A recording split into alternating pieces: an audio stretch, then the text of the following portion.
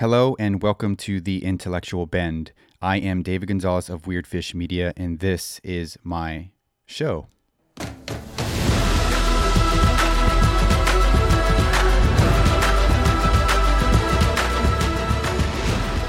right, Oscar, we are going to talk about our topic today. Our topic today is how should Christians engage on social media, all the different social media platforms. And I think this is a good topic because, I mean, as you know, I've been posting ad nauseum because I've been thinking really deeply about the things that are happening in the world.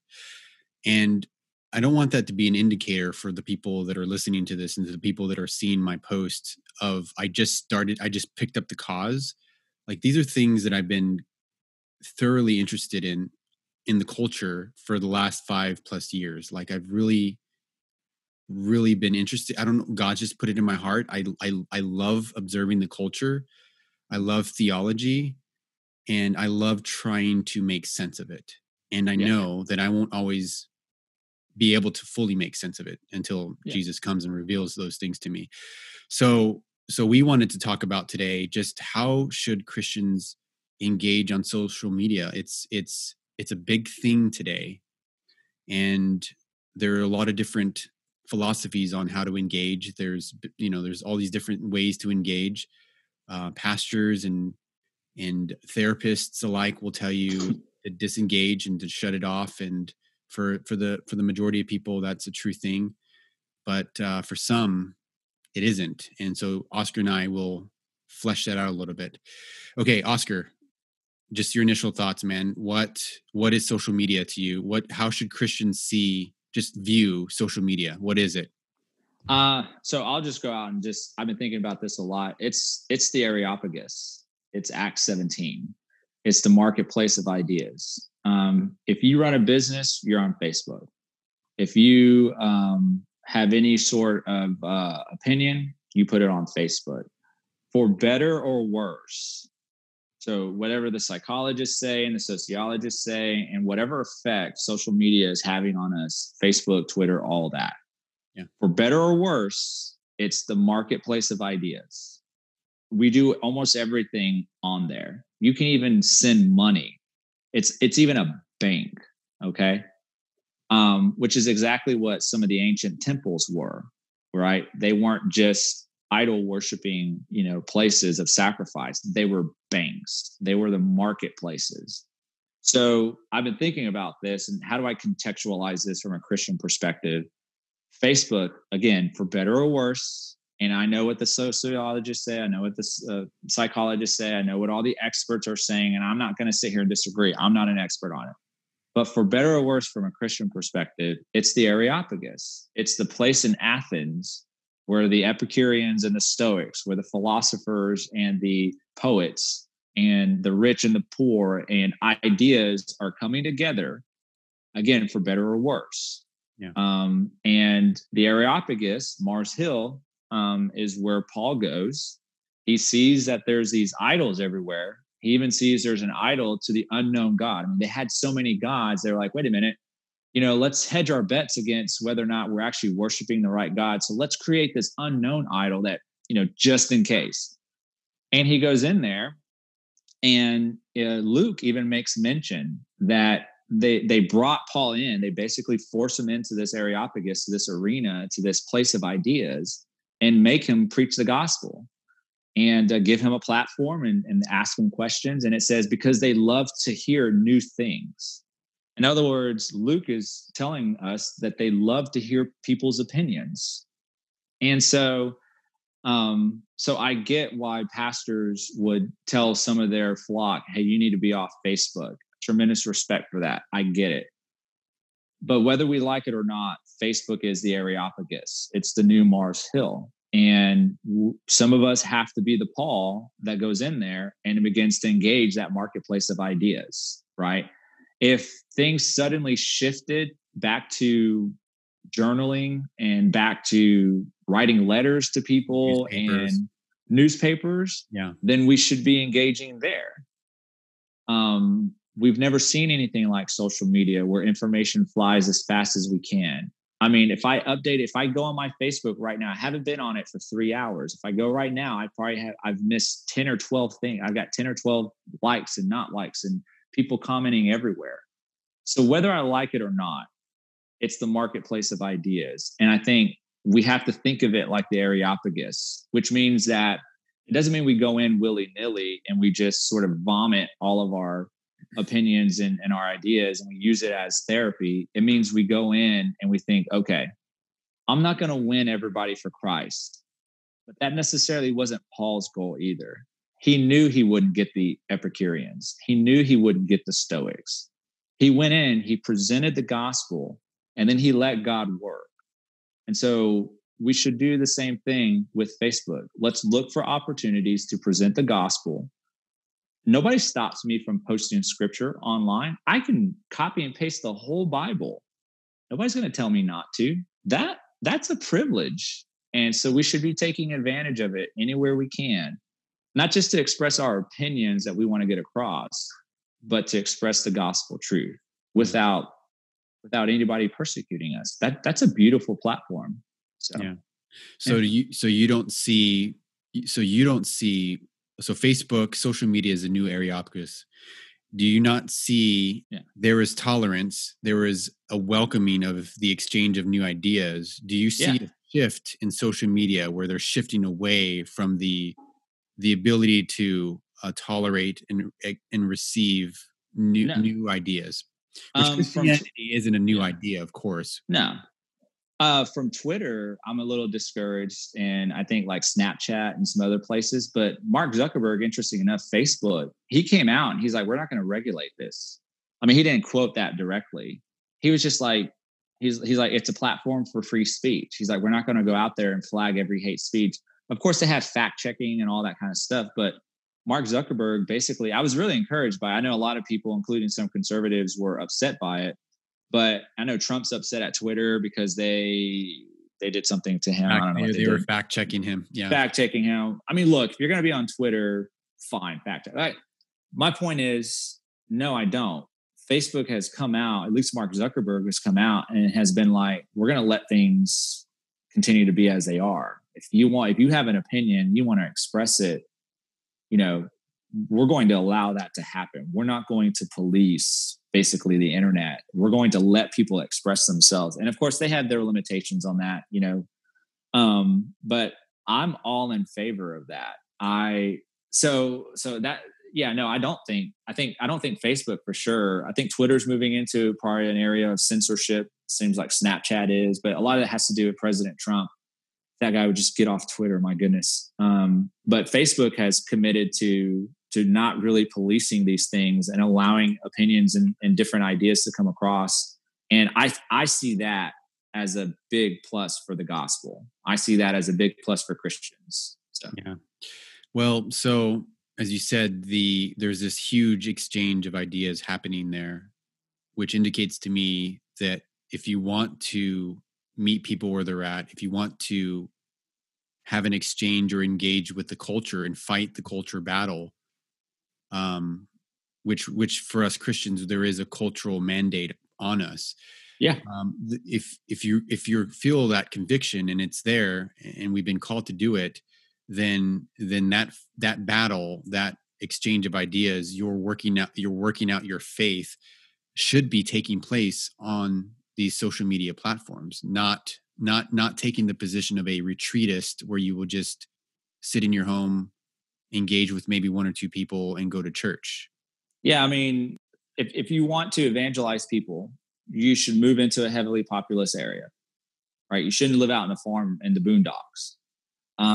If you're a single mom, if you're a mom that stays at home with the kids and you don't see anybody, you should be going to the grocery store at the heaviest time of the day to engage with people. So you should always, if you're going to be a missionary, if you want to be a missionary to your culture, which every Christian uses that term, we're about missions, let's do missions. Okay. Like we're all about missions. You should be going where people are going. And again, better or worse, whether we like it or not, the health effects, the mental effects, all that, people are flocking to Facebook. They're throwing their opinions out there. They're throwing their ideas out there. They're lobbing them at us and they're saying, this is what I believe. And Facebook has given us this platform to go, okay, that's what you believe. Here's the truth. Yeah. Why would we not take advantage of that? And in the best possible sense of that word. Why would we disengage from that? You know, because we're like, well, we're not really reaching anybody. You know, you're not really loving people on there. You're not, you know, you're just expressing your opinion, you know, and the Proverbs say, you know, a fool's opinion is his, you know, is his bed or whatever. And it's like, no, I get that. Like, I get the wisdom of that.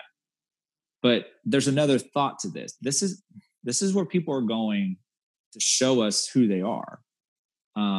Let's engage them, and Facebook doesn't take down any of my scripture posts. I can quote anything up there. That's pretty fantastic. Why wouldn't I then every morning think to myself, what scripture verse can I post today? And could it possibly help somebody? So yeah, I mean, I get it. And I have sympathy for those pastors and those leaders that would probably like some of their members to stay off Facebook. But I think ultimately it's the place that we need to be, and it's the place that we need to go to. There's a lot of different factors there. Of course, some people, for some people, this platform, this thing of likes and engagement and people like sympathizing with you or empathizing with you, and that's become an idol for people. Yeah. And for others, I think they're not well equipped to engage in such a manner that's going to be beneficial for the kingdom of God, right? Like they're going to go in there and they're going to butcher it, right? Because their reader's digest, if you will, is primarily Fox News or something else. It's not scripture. They're not really in the word. And then for others, but for the thinking serious Christian who is seriously working out their faith and on their knees in prayer and in their word and have accountability, how should we, and this is rhetorical between you and I because we're doing it, but how should our Christian brethrens engage people on there? Like, you know, there's lots of ideas out there. There's lots of things. There's lots of falsehoods and mistruths that do we just let those go, or do we engage? How do we fight our battles there? I'm more apt to post something and let somebody comment and go through that feed than I go fishing for things that I want to comment on. So like you engage with a mutual friend of ours a lot. He tends to troll you. Yeah. And he tends to troll a lot of people that we know. And then I start to see those conversations. I'm like, okay, David's handling this pretty good. Christy's handling this pretty good. Okay, that's stupid. Don't, you know, why is he saying, okay, now he's just being contrarian. You know what I mean? And not you, but this other person that we're not going to name. And so the way I approach it is that, okay, I'm going to post what I'm going to post. And you're welcome to comment on there, and I will respond to that comment. But what I try not to do is I try not to be a troll, basically. I try not to like everything that the people that I disagree with post be like, you know what, this is why you're wrong. You know what I mean? I try to post contrary posts to what they're posting and see if they would engage me, I guess is what I'm saying. Yeah. Unless something's just utterly ridiculous, you know, if it's just so out of line, maybe I'll make a comment. Right. Well, I would expect that if, you know, for me, in the way that I engage, I see conversations out there, or I'm having conversations in private, because I think a lot of people would rather engage me still behind the keyboard privately than engage me either on the phone or on a one-to-one. Or engage me openly for everybody to see, comment, and weigh in on it, right? Yeah. But I would expect if, because I'm willing to look at the things and the conversations, and because I'm watching the culture, the news, and different things, and then formulate my own ideas and put them out there. And I could be wrong, but I would expect there's a certain time for a Christian brother like yourself. When you see something that I'm doing, there would be you would engage me, obviously, right? Yeah. I mean, very rarely. I'm a busy person. I work for a living. I have 4 kids to take care of. I mean, good grief. So I can't always I'm not always on my phone. I always miss things. So I share a lot of stuff that I'm like, oh, that's a good point. Okay, let's share it. Or I read an article. I'm like, wow, that's a good article. Let's share it. Or I read a contrarian article and I'm like, okay, I'm going to post this, but I'm going to make a little commentary on it. I've been really encouraged lately to just post scripture. And I don't really have a rhyme or reason for it other than nobody's ever stopped me from doing it. And I post a lot of the book of Proverbs. And the reason I post a lot of Proverbs is because Proverbs, the wisdom literature, it begs for its own interpretation and its own application. Right. Wisdom literature purposefully, I'm not going to say it's vague, right, but it's purposefully, it begs you to think about what it's saying and apply it to your situation. So a lot of my posts, but I've been compelled to post a lot of scripture recently. A lot of it has to do with seeing how some of my Christian brothers and sisters are understanding things and looking at scripture and being like, yeah, have you read this before? And then also it's part of, I mean, there's people, I have friends that are going through personal trauma right now who I know that the first thing they do when they wake up is they look at Facebook. They don't read their Bible. They don't do anything else. They scroll Facebook. So if I can put something on there that they can see that they've never read before, or that, man, that's a good thought from scripture, maybe that gets them to go see it, to go grab their Bible and read that part. You know what I mean? So part of my scripture verse is like, I'm seeing what my brothers and sisters in Christ are posting. I'm like, yeah, you're not reading your Bible. And then I'm like, I have other friends who the first thing they do is they grab their phone and they start scrolling. Hey, what happened? You know, the 8 hours I was asleep. And if I can post something on there that can, man, I didn't know that was in the scriptures. Let me go see that. Break their pattern. Yeah. I can break that pattern and actually get them to go to the scripture. So whether they're doing that or not, I don't know. I mean, I've preached before. I haven't preached lately. I'd love to get back into the pulpit, but it's just not what the Lord has for me. But I can tell you that in the short time that I preached and was preaching consistently, you always left thinking, God, did they hear a word I just said? You know what I mean? And so if you're going to tell me like, all right, Oscar, you know, you're posting scripture up there because you're hoping that somebody will see it and maybe their life will change or they'll go read their Bible. Well, that's just wishful thinking. That's somebody who hasn't gotten up and preached in front of people, because that's exactly how pastors feel. Maybe not every Sunday, but that's exactly how pastors feel. They've spouted off these things for 30 minutes, some of them for 2 hours, God help us. And the first thing you do when you get down is, first of all, you think, okay, did I make sense? And the second thing you think of is, gosh, did any of this get through? Yeah. Did they interpret that right? Because then you hear then you hear it next week that they got this opposite thing that you intended out of the message. You get emails or phone calls or text messages. But I mean, so my point is like, if the argument is going to be, well, Oscar, you know, you're going, you're a needle in a haystack every time. You're not going to change people's lives because of posting that scripture verse on there. Excuse me, how do you know? Yeah. How do you know that me posting that particular scripture verse wasn't exactly what that person needed to hear that day at that moment? And it tells me that that's a person who has never gotten up in front of somebody, in front of a group of people, has preached the gospel, walked off stage, and wondered had any of it ever stuck, but would still get back up and do it again. Yeah.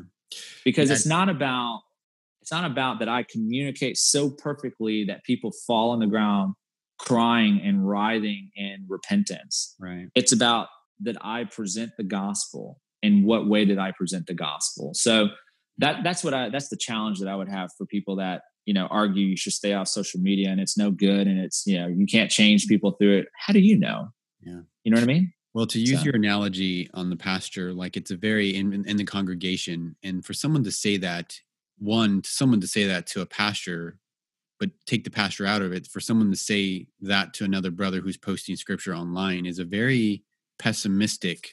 So you can argue the point like they can't understand what it is for a pastor to go up there and give a sermon. Yeah. It just shows the pessimism that has crept into the church, which may be an indication of their eschatology, right? But God forbid that we discourage our pastors from, one, posting online, but two, going up on the pulpit and continuing to preach because they didn't think it was effective enough for them, right?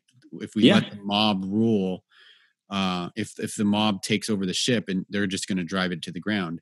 So thank God that we have optimism in our church and optimistic pastors who are willing to get up at the pulpit day in and day out, do the dirty work, and leave it to God.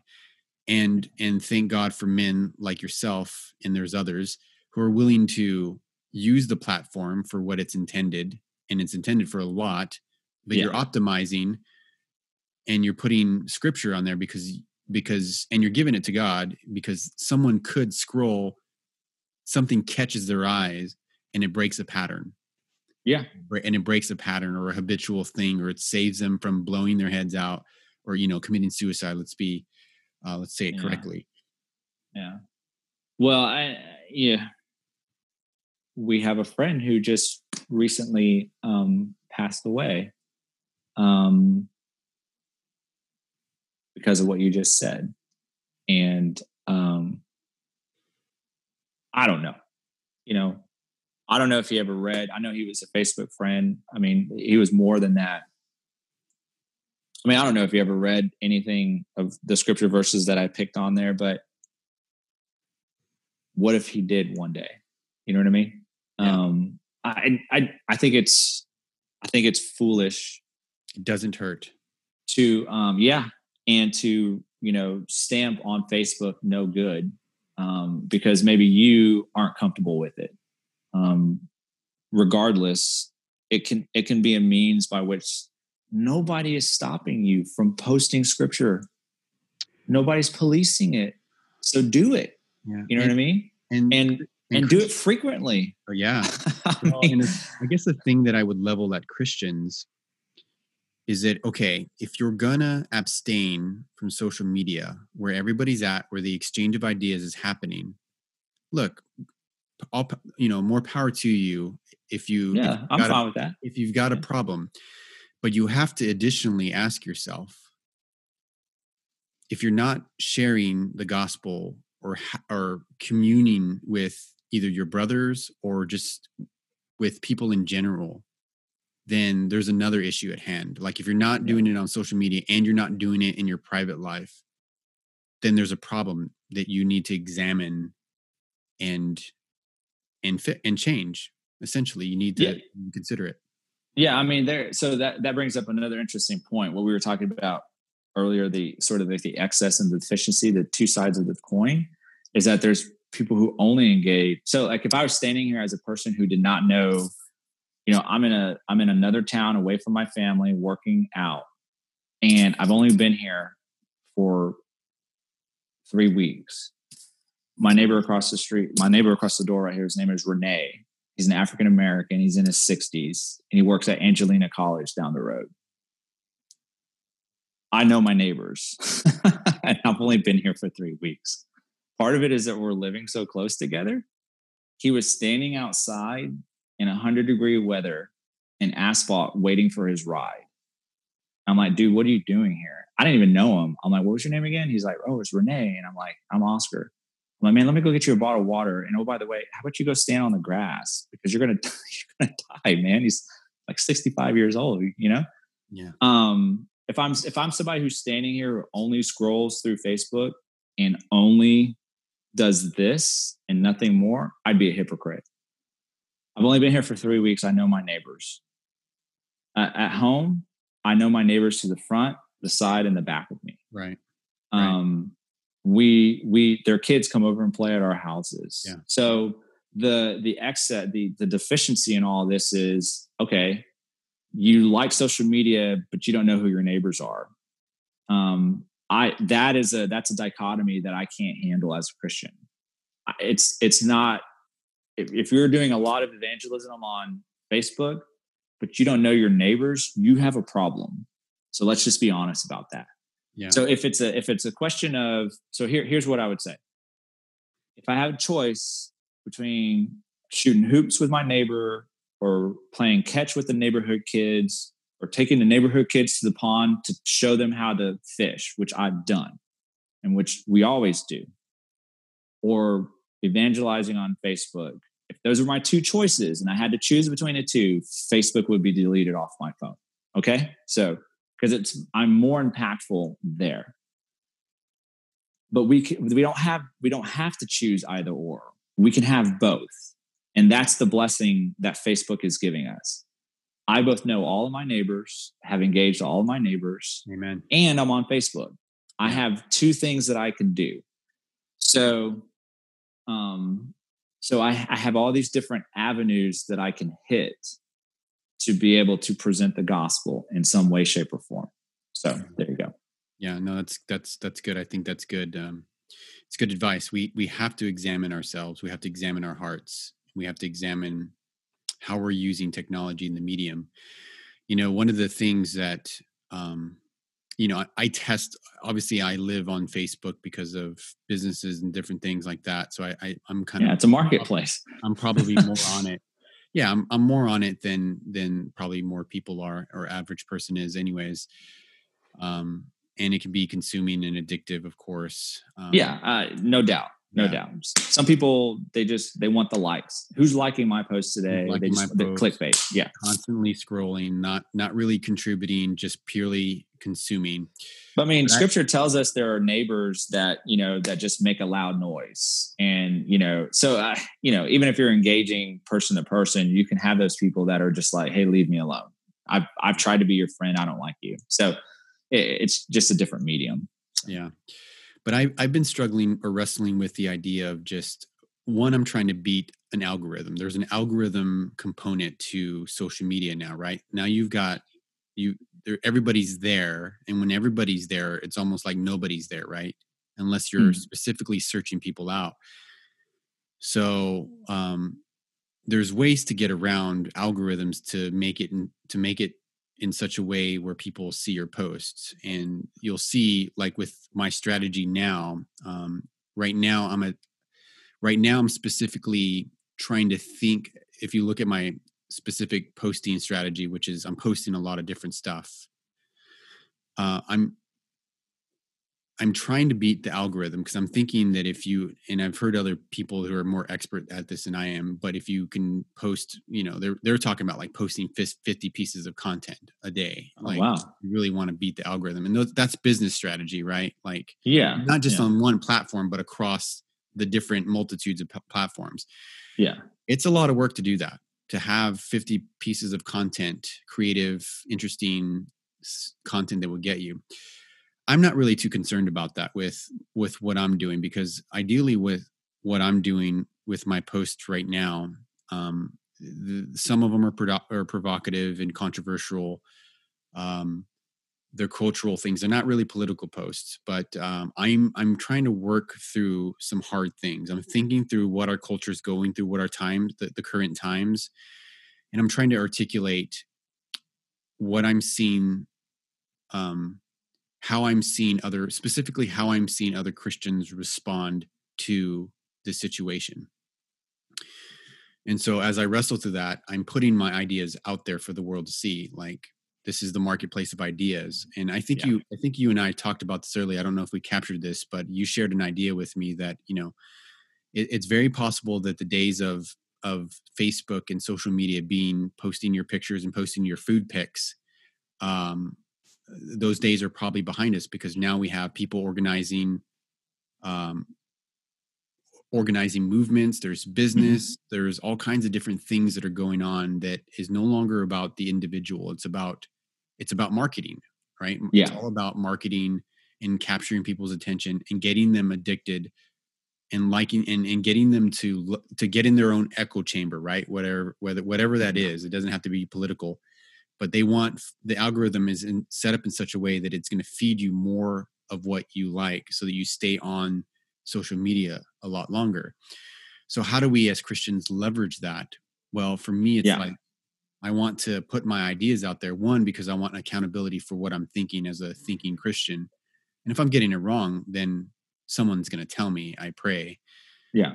And I'm also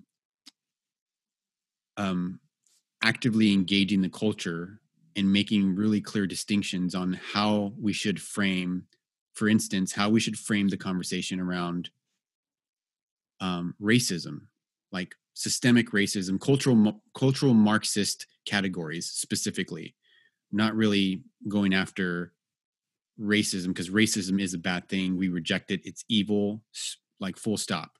There's no discussion. If you're a thinking Christian, if you're a secular, like that's evil, it's wrong, doesn't matter. If you're a humanist, we agree. Don't like it. But how we engage and seed the language and use the categories is what I'm trying to get at with my posts. Is it helpful for me to engage in such a way?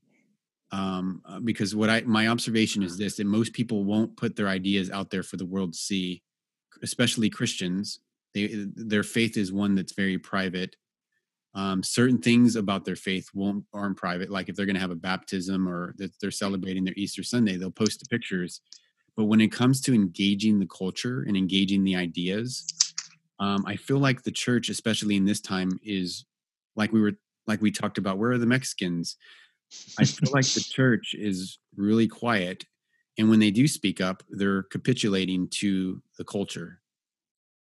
Well, one of the things that I was going to say is that you had mentioned, so one of the things that Paul does, so this is in Acts 17, verse 22 through 34. So Paul addresses the Areopagus, Mars Hill.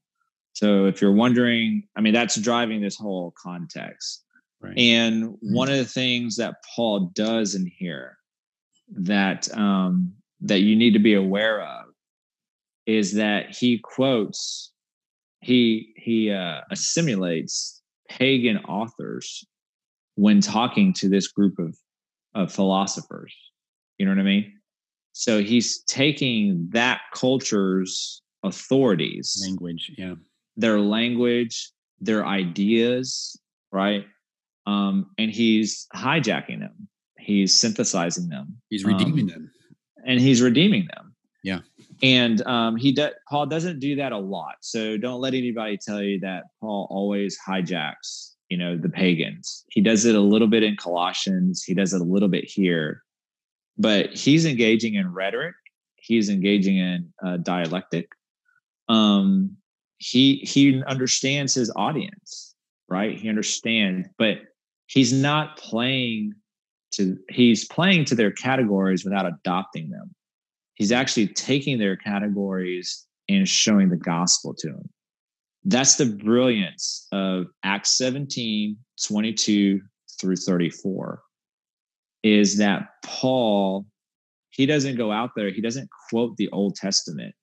He quotes their Greek philosophers, their poets, their moralists against them. Yeah. Well, what that means is that Paul knew them. He read them. Yeah. So Paul didn't just know his Old Testament. Paul was familiar with the culture in his time. That's right. What he didn't do was he didn't capitulate to it. He synthesized it. Yeah. He took their categories and he used it against them. And he said, hey, you have this guy who is Epitomes, and he says in him, talking about Zeus, we live and move and have our being. This guy, Epitomes, was talking about Zeus. Zeus is the father of all humanity. He molded them out of clay. That was a Greek concept of Zeus. Paul takes that quote, in him we live and move and have our being. That was referring to Zeus, and Paul takes that and says, no, that's Jesus. Right. You know what I mean?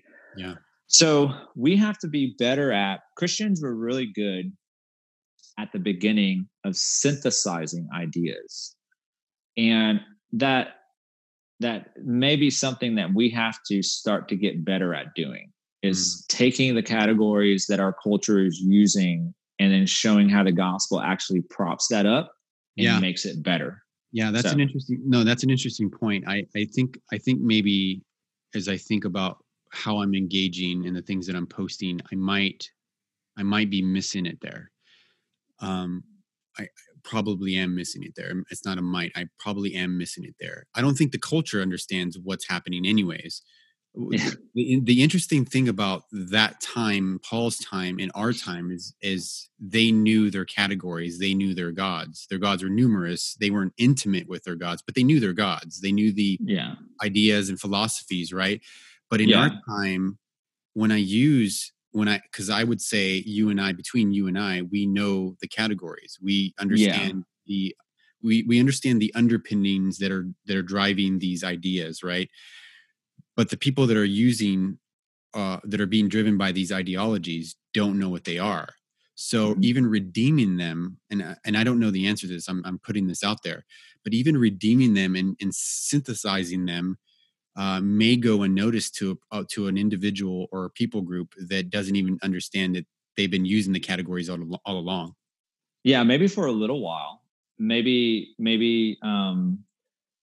for a little while, but well, what's interesting about this also, you have to understand that Paul doesn't convert any of those philosophers. None of the, I mean, as a matter of fact, most of them are like, you're crazy. You're talking about the resurrection of the dead, which the Epicureans and the Stoics, they're off-breeds of Plato. They believe the body is of no use. They have to dwell on the forms. Right. They're dualistic. They're dualistic. I mean, yeah, but it doesn't go without. Paul even says, the times of ignorance God overlooked, but now he commands all people everywhere to repent. So yeah, I mean, there may be people that you engage, that you use their categories, you synthesize, you redeem, and you use their categories, and it falls on deaf ears. Well, but what's interesting, let me throw a curveball at you though. Well, let me show you. Let me just give you one little cool thing. Yeah, so, but one of the persons that comes in, but it says, so Paul went out from their midst, but some men joined him and believed, among whom also were Dionysius the Areopagite. So why would Luke name this guy specifically, Dionysius the Areopagite? Well, if you know Greek history and if you know Greek mythology, Dionysius was the god of wine. He was a half god who was the offspring of Zeus. Demigod. He is most famous for the Bacchae. He is the god of wine. He's a bastard child of Zeus. He goes into Thebes and he is not received as the god that he is. So it's interesting that Luke could have named any of the people that became Christians that day. He's very specific that none of the Epicureans and none of the Stoics became Christians. But by the end of this, the guy who's named after the god of wine realizes who the true god of the vine is and converts to Christianity. And Luke specifically mentions Dionysius. Now, if you don't know Greek myth and Greek history, you miss it.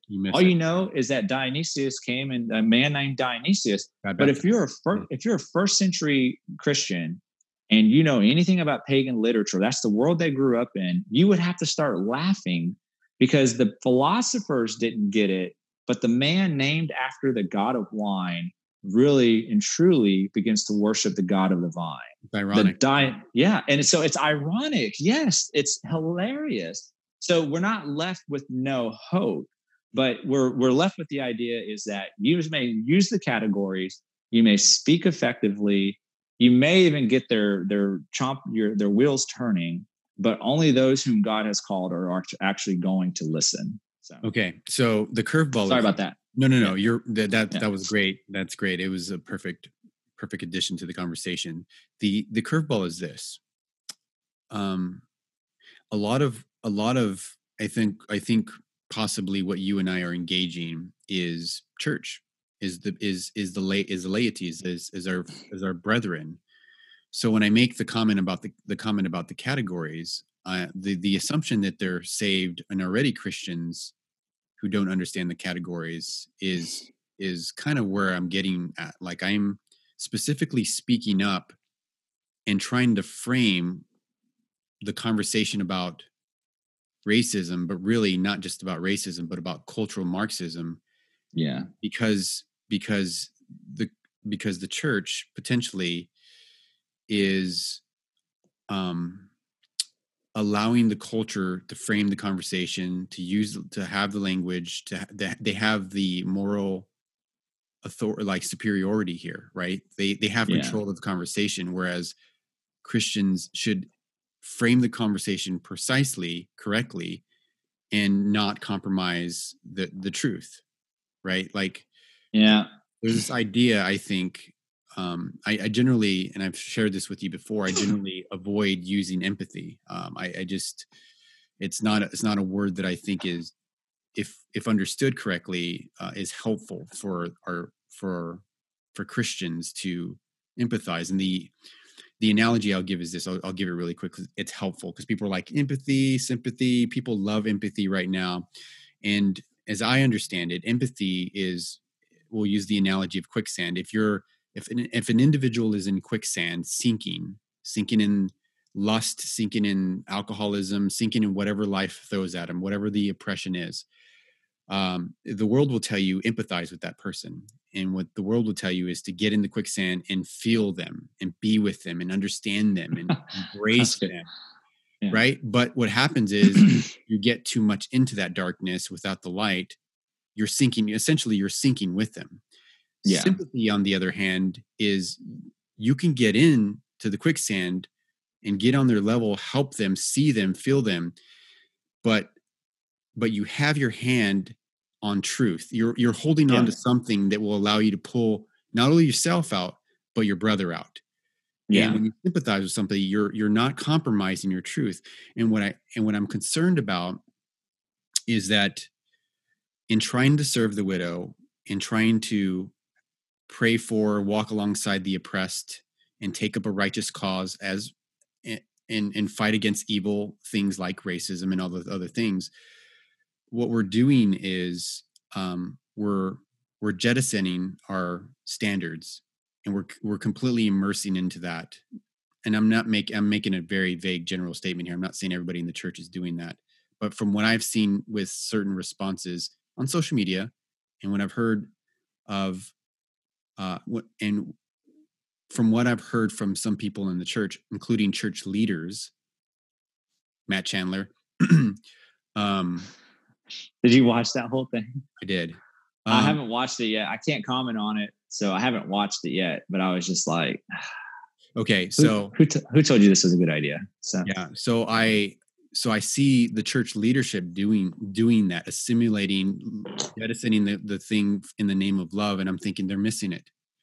So in a lot of ways, what I'm doing with my post, and I'm a small fry, I'm not reaching thousands of people, but is trying to make sure that people and break the pattern and show that, like, this is how we frame the conversation. This is how thinking Christians engage. And unfortunately, I'm a nuisance, but I'm worried about this. Thoughts? I said a lot there, I know.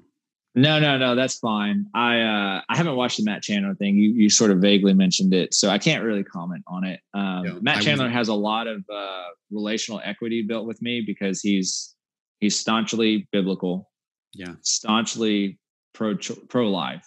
I mean, he's one of the advocates for the pro-life network. I forget what it's called, Life News or Life Net. By the way, I'm not condemning him. No, I know. Yeah. But I saw the article. Another friend had posted it, and I'm just like, okay. I saw the video as well. Yeah. Yeah. I mean, I mean, just from what I saw, the little, we mourn with those who mourn. Absolutely correct. I'm just wondering why every Christian leader, from the smallest to the largest, thinks they have to post about this. I haven't seen anything from John Piper, which, thank God. There's other Christian men who are like, hey, I'm going to go preach the gospel. But for some reason, these people, they feel like they have to make these comments. Like, Matt Chandler, we know you're against racism.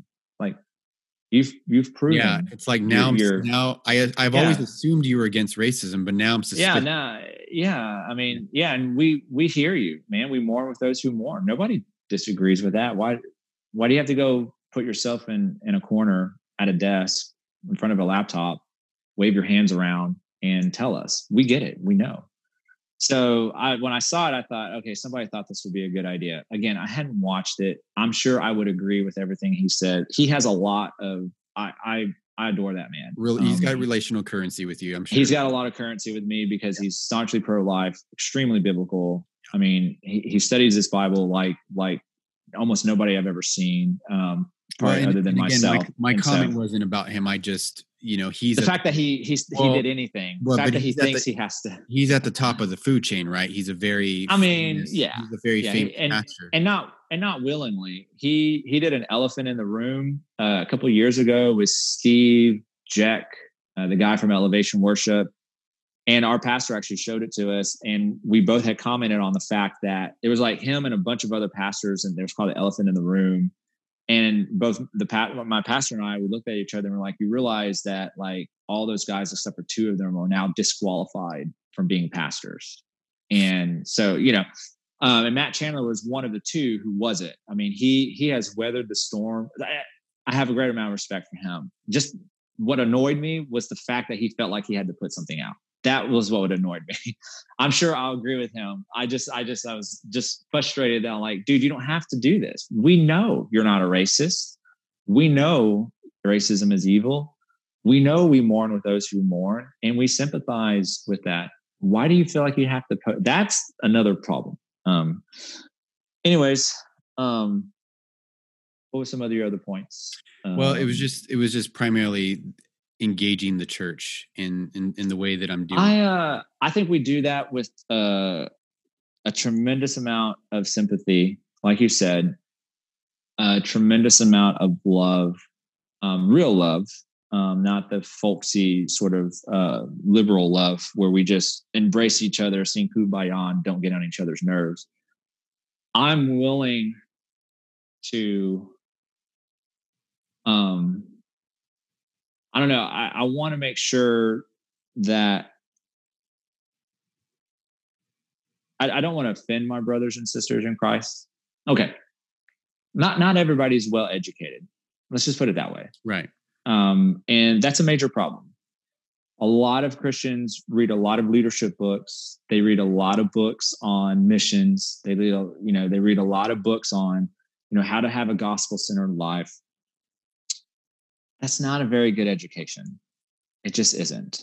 And it goes back to what we were talking about earlier, where we have a lot of Christians who have a lot of these good little one-liners. Yeah. But they're not capable of viewing the world within a Christian schema. Yeah, they can't think deeper than the one-liner or articulate what their faith is really. And in particular, when it comes to matters of social, political issues. So a lot of it has to do with just the poor education. Yeah. And what I mean by that is I don't mean they don't have a seminary degree. Or don't think stupid. so much. Yeah, you're not that they're stupid. No. You don't have a seminary degree. I don't think you have a college degree. I think, right? Yeah. You may have a little bit of college. None. I don't know. I've got no college, no seminary at all. Yeah, but you're educated. So I'm not talking about what a piece of paper on a board. Although, look, I spent hours as my wife was pregnant with 4 kids. I spent hours at my table studying over the scriptures, listening to lectures, engaging with students from around the world. So I'm not disparaging that little piece of paper that I have on my wall. Yeah. But I'm saying you are educated, but you don't have that. So we're not talking about somebody who has a degree or not has a degree. And education is exactly what it sounds like. It's somebody who has come out of, it's a Platonic idea. It's somebody who's come out of the cave. They were shackled. They were looking at shadows. They have come out of the cave and stepped into the light. Some people are able to do that on their own in the sense of they're able to go out and seek that. And some people, they have to be dragged out. I would say that you're somebody who is able to do that on his own. And in the sense of you know that what you're looking at is shadows. You know, you have chains on and you know, there's a light coming from behind you and you're willing to look at the light. I'm somebody, had Pastor Carter not said, you need to do this course, I never would have ever looked away from the shadows. Yeah. So when I say education, I mean it in a platonic sense, that you've been drawn out of the cave. And I think that there's a lot of smart Christian men and women who are still looking at the shadows on the wall, who forget the light behind them, especially when it comes to matters of politics, and when it comes to matter of, and I would say social ills, politics, social ills, economics, and because they don't have the categories to counter the categories that the Areopagus is showing them. So instead of synthesizing the Areopagus, they embrace it full force. Right. And they just bring it in, and they think, oh, this is a Christian category, when as a matter of fact, it's antithetical to what the Christians think. You know what I mean? And so a lot of Christians are poorly educated in that sense, in the sense that, not that they're stupid or that they don't have a degree or that they're not capable of being in education. It's that they've just never been shown a different way. Yeah. They can see the lights coming in, they see the shadows on the wall, they see the shackles, but they don't know where the light's coming from, and they have no desire to turn around and look. And our job is to grab as many of those people as possible, and not just for cultural Marxism, but for the Christian worldview as a whole. We worship the Lord of all the universe. We proclaim in our churches that he is Lord of all. We sing songs that he is Lord of all. Yet when it comes to these areas, we give them over to the secular humanists and to the Marxists and say, hey, here you go. We don't want to deal with this. Well, until they come in and they start taking over our neighborhoods. Well, and that's exactly the point. I think you hit the nail on the head. Is we cannot adopt a position of retreating into the cave as Christians. Yeah, that's right. We've retreated with politics. We've retreated with the culture, economics. Abortion started in the backyard in Dallas, right here. I mean, in the church's backyard, right? The Baptist, it happened right behind the Baptist, under their nose. And now we need to be careful not to retreat from, I would say, social media, because that's where the culture is at. That's where everything is happening at. And if Christians take a position of retreating into their cave because Jesus is going to save them, we're losing the culture war. Yeah, absolutely. And we're losing the very idea of the kingdom of God as the rule of God in all the earth in every aspect. And and most people, the Matt Chandler thing on there, somebody said that he understands the kingdom. And I'm like, I'm sure he does. But if you ask people, like, what does that mean? When Jesus says the kingdom of God, like, just ask a Christian, what does that mean? I bet you Abigail, your wife, I bet you a lot of people that we know will say, oh, it's the rule of God in all the earth, because they've been taught that. They know that. Other people, when they hear the kingdom of God, they're going to say, oh, that's the gospel. No, it's part of it. Or the church. Yeah. Or the church. And it's no. It's part of it. Yes and no. The kingdom of God, when Jesus says in Mark, the first words that he speaks in Mark, repent, for the kingdom of God is near. Yeah. He's talking about repent because the rule of God is coming. And if you are not on this side of that rule, things are going to get bad. So, but what most people hear is, oh, repent and believe and ask Jesus into your heart and make sure that, you've said the sinner's prayer. That's not what Jesus is saying. He's saying the rule of God has come. I'm the hairbringer, not me, but Jesus. Jesus saying, I'm the hairbringer of that. The hammer's about to drop. You need to repent because the rule of God is finally coming to this earth. Yeah. And that's why at the end of the beginning of Acts, most people just wave it off as the apostles are just being stupid, or the apostles don't understand Jesus. But at the beginning of Acts, they asked Jesus, hey, are you going to restore Israel now? And Jesus doesn't really give them an answer. But the reason they had that understanding is because they knew that when Jesus said the kingdom of God is near, they knew that to be the rule of God in the earth. The problem is they thought the rule of God would coincide with the redemption of Israel, and it didn't. Right. but they understood it to be the rule, the law of God on the earth. Yeah, the And complete dominance and dominion of yes, all things. And so of Christians, all when we things. say this side, Christians hear us when we say this side doesn't mean this side inside your heart, inside your body. We are to be ever pressing the side and making this side bigger into all areas of our world, of our culture, of our politics, of our business. Every aspect of this world should come under the lordship of Jesus Christ. Every aspect of this world, because he is the proper and appropriate king. He is the only one who can rule it effectively. And he has called us as ambassadors to that. But when you start to flutter away and spiritualize the gospel and talk about it's only about getting to heaven, we have a problem, because that's not the only thing it's about. Yes, our citizenry is in heaven. Yes, their concern is for our souls. Absolutely. Yeah. But the resurrection, for example, proves that God cares about this world as well. And he cares about every aspect of this world. And so there's no part of this world, politics, business, education, art, that should not be ruled by Christians. And you can put that out there for the world. Christians are the most able, the most adept. We have the most principles to lead and the virtues. earth. Yeah. And the virtues and the knowledge and the wisdom to help this world with things like racism, evil, inequity. We have an answer. Yeah. But it doesn't, if the answer is a heavenly state somewhere that we can't see only, then you're never going to engage your culture. That's not compelling. That's not compelling. No. Yeah. No, and all you're going to do is wait for the rapture to come and take you out of your worries, and you're just, whatever. And so we have to get back to a good understanding of what the kingdom of God really means. It's the rule of God in all of the earth, period.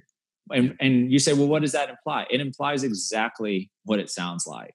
Yeah. We should have Christian leaders in politics. We should have Christian leaders in business, Christian leaders in art. Heaven help me. Art, yes. The best painters should be Christians. We should be running art museums. The best educators should be Christians. Movies. Yeah, we should be producing not the, God help me, cheesy movies that you see out there. Try producing a movie on the story of David. And God help me, if you don't talk about Bathsheba, I'm gonna be pissed. Yeah, I mean talk about racy. Let's see divine comedy. Let's see Dante's Inferno. Yeah, it would be, David's story would be rated R. His son takes 10 of his concubines, puts them on the roof, and has sex with them. That's in your Bible. And Hollywood won't touch that story. I mean, look. Listen, Oscar, you just gave me a post for tomorrow. I'm going to be talking about David's son. It's a true story. That's how he showed that he was the king, is that he slept with all of David. He showed his girth, and he slept with all of David's concubines on a roof in front of all Israel. Yeah. But Hollywood won't touch that story, and you're not going to find a Christian who produces that story. And neither will Christians. Christians can barely touch it as well. We're embarrassed by it. I would argue, they're embarrassed by it, or they don't know about it. Or they don't know it, which is sad, because they're primarily Old Testament. Well, because they're primarily focused on the New Testament, right? They don't understand. Paul, I mean, good grief. Paul tells people in Galatians to cut their wankers off. You know what I mean? I mean, he's like, I'm not trying to be facetious dirty about it. I'm saying that, what you were told. I mean, it was so funny. I mean, after David defeated Goliath, all the books and stories is David's there with the sword, and he's got his foot on his head and all that. The reality is David cut his head off and showed it to everybody. That's what he took his own sword. He cut his head off, and he's like, here's your champion. I mean, he did it for the Lord. So, well, how do we get there? Yeah. I mean, that's the point. Yeah. I mean, the thing we have to be Christian art, right? Christian movies shouldn't be these guys taking their, guys looking at porn, taking their computer and throwing it in the trash. Christian movies should be, David, losing his kingdom because he sees a woman naked on the roof, kidnaps her, sleeps with her, impregnates her, tries to trick her husband into sleeping with her, who is more virtuous, then has him murdered.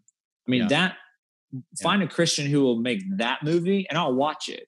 But this, I struggle with porn and it's my computer. I'm going to throw my computer away. Give me a break. My marriage, you know what I mean? My marriage is hard. And God is interested in my marriage. God is interested in your marriage. He's actually interested in you having as much sex with your wife as possible. So get off your freaking computer and go touch your wife. You know what I mean? So anyways, I'm going to edit that out. I've got a lot of things to post about Oscar. So if it gets a little R-rated on my social media posts, I will have you to thank for that. And so will everyone else. Listen, the social media thing is interesting to me. I sometimes feel hopeless about it. And then sometimes I feel emboldened about it. And with the whole thing that's been going on, and I've got some other drama things that are happening within some of the things that I'm posting with Christian brothers, especially. Yeah. But on the other hand, I've had people reach out. I've had a lot of engagement. I've had so many conversations, like phone, everybody that engages me privately, by the way, because nobody wants to do it in open. They won't even like my post, which, hey, I'm not saying they're guilty or blaming them for it. But they do reach out to me and I've said, hey, let's just talk. Let's just talk on the phone. Like, this texting thing is not my thing. I got fat thumbs. It's hard for me to articulate really well on my phone. So let's just have a conversation. So I've talked to a lot of my Black brothers. I've talked to a lot of my Hispanic brothers, a few of my white brothers, just ask them hard questions. And I've engaged so many people because of how I've showed up on social media. And I've had people that completely disagree with me and straw man my position and misrepresent what I'm saying, completely miss what I'm saying. I don't know how, but it happens, right? And then I've had other people be like, thank you for saying that. Like, I shared that post. Like, you said it so well, or it's not even something I said. Sometimes it's just something I shared. Like, I needed to know that. I needed to read that article. I'm so glad you're doing it, and I would have missed it or something. Yeah. So I know it's effective because it's doing two things. It's helping people who need it, and it's causing people to struggle with it as well. Like, people are wrestling with the things that maybe I'm saying, with what you're saying, especially with Andrew Sandlin's saying, which, by the way, I mean, every time he posts, because I'm thinking so deep about it, and I have been for 5 years. People think I've been asked, like, you're just taking it. I'm like, no, you're wrong. I've been reading about this for a long time. I'm not an expert at this. I'm an amateur. I just love it. I'm not a professional. I'm not getting paid to do this. But when Andrew Sandlin posts, man, because I'm thinking about it, and not just about racism, but I'm thinking about what his work is. And it's resonating with me. And I'm hoping that I could keep that private. I could just talk to my wife about it and my kids, but I'm hoping that as I put my ideas out there, one, I want to be held accountable. And as you know, I've called you multiple times, like, hey, is what I'm saying off? Yeah. Is what I'm doing, do you see anything wrong with what I'm doing? Do I need to change my tone? Like, am I saying things just off base? I want to learn. I want to refine my thoughts. I want to be more useful in the kingdom of God. I want to submit my thoughts and my Christian thinking and my working out my faith to my brothers and people, even people I don't know, even atheists who want to engage with me, because I care about it that much. And because I won't lie to my brothers, Black brothers, white brothers, brown brothers. I will not lie to them and tell them it's going to be okay. Systemic racism is a real thing. And let's give the culture what they want. Yeah. We have to engage, and we have to be willing to concede points as well. You know what I mean? We don't want to be contrarian for the fact of being contrarian. But the unique thing about Christians is that we believe there's a standard of truth. And when that standard is taken advantage of, or when that standard is transgressed, or when it's not even thought of, we should become incensed because we care about truth, right? We care about, it's, the Greek word for truth is aletheia. Aletheia is that which doesn't abide. So aletheia is that which abides. Yeah. As a matter of fact, I told Angel we have a 5th kid. It's going to be a girl, and her name will be Aletheia. Aletheia, that's the Greek word for truth, and it's this thing. It's that which abides. It's that which doesn't change. It just is. And so when truth is attacked, we rightfully so become incensed, and we rightfully so want to engage that, and we ought to engage that. I think it's about developing a Christian spine and the kind of fortitude to engage and asking tough questions, like what you said. Okay, we're told over and over again by both non-Christian and Christian media that systemic racism is a real thing. Yeah, but the statistics just don't play that out. You can't prove it. It's a theory. So while it sounds good, and maybe we're not going to disagree that racism exists, but like that there's a systemic racism. Yeah, I'm going to push back on that because it's not true. All races in America are doing pretty good, as far as I can tell. Asians, Mexicans, whites, African Americans. And it's true that there's a percentage of people at the bottom of the hierarchy. People stack up at the bottom that are there's going to be suffering and oppression. And we should be fighting against that. Well, and oppression doesn't just stack up at the bottom. Oppression happens all the way up. I had a post, I'm calling them Gonzo proverbs, where, it's like give much to, or pray for the rich because their poverty is sweet. Like the rich person at the top who has everything that you would think the bottom person would want has their own poverty and oppression. Yeah, they're not happy by any means. They're not immune. They're not immune to suffering. Angel worked for one of the wealthiest families in Corpus Christi, and that woman would not leave her house. She was standoffish. She had to have somebody else raise her kids. And Angel learned one important fact, that the rich will do anything to keep their money. That's all they think about. That's a poverty. I mean, it may not be a poverty of material goods or possessions, but that fear, that's in poverty. You know what I mean? So they're enslaved. And they're enslaved to that fear of losing everything. They wouldn't know what to do if they lost everything. So I get it. Like, I get it. And then there's people that are poor because politicians, government officials, continue to hand them things and say, hey, we're going to take care of you. And, don't worry about that. Don't worry about this. We'll take care of you. And what they don't realize is that these politicians don't care about them. They care about themselves, and they're using you, and they're keeping you in a position where you can't take care of yourself, that you have to keep coming back to this feudal lord who happens to be a politician for handouts. And that's just as much evil. You know what I mean? And it's there, and that's racist, and that's an evil that needs to be exposed. But when you do that, you'd expose, probably 80% of the politicians, both Republican and Democrat, on both sides. You know what I mean? And so it's something that we just have to deal with. Jesus said, and he may have said it sarcastically. I don't think that Jesus ever really uttered sarcastic words. That's another topic. But the poor you will always have. Okay. I mean, he said it.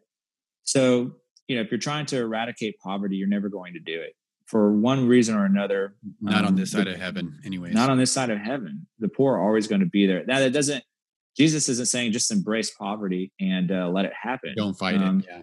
his point is, you're looking at trying to eradicate something that, again, like you said, on this side of heaven, it's never going to be eradicated. Yeah. And we can still, in spite of that, as Christians, because we have a hope, we can still be optimistic about it. We have the best solution for poverty. We have the best solution for racism, because not only does our solution care about this world, our solution cares about the next. And if you can't get justice in this world, you will get justice in the next. If you are poor and destitute in this world, you will be rich in the next. If you are persecuted relentlessly on this earth, you will have peace in the next. Yeah. So we both, like to your point, we're both in the mud and we have our hands firmly secure upon stable, things, so that not only can we pull ourselves out, but we can pull others. We are the only religion, and I'll say this, and I'll back this up emphatically. We are the only religion that has the answer to racism, poverty, injustice, systemic inequity, injustice, unrighteousness, and we don't say that enough. And we have the answers, and we should be willing to explore those in this book, and to figure out through the grace of God, the work of the Holy Spirit, and the love of Christ, how to bring peace on earth, goodwill towards all men. So if we're not doing that, there's a problem, whether you're conservative or liberal, and we need to be doing that. So that is a perfect note to end this conversation. Cool. So hopefully for everybody, this conversation was helpful on just some of our ideas. And of course, we're not experts, and we didn't. Well, he may not be. Yeah. One of us may not be. But one of us is credentialed. Obviously, we probably didn't cover everything and say everything the perfect way, but this might give enough people enough to bite on and consider. And our charge to you, anybody listening to this, is to deeply consider these things, and to deeply consider the things that you're thinking about, posting about, and how you engage with culture, and how you use certain words, terminology, categories to engage the culture. And above all, as Oscar said, be students of the word, be in prayer. Like, that's so important. You can't adequately engage the culture, engage your brothers, even engage the social ills that are happening if you're not grounded in the word. We all have a lot of work to do there, including me and Oscar. Amen. All right, I hope you enjoyed today's podcast. If you're interested to learn more about what I do, you can check me out at www.weirdfishmedia.com. That's weirdfishmedia.com, and you can probably find me on all the other social media platforms out there. Until the next time, this is The Intellectual Bend. Catch you later.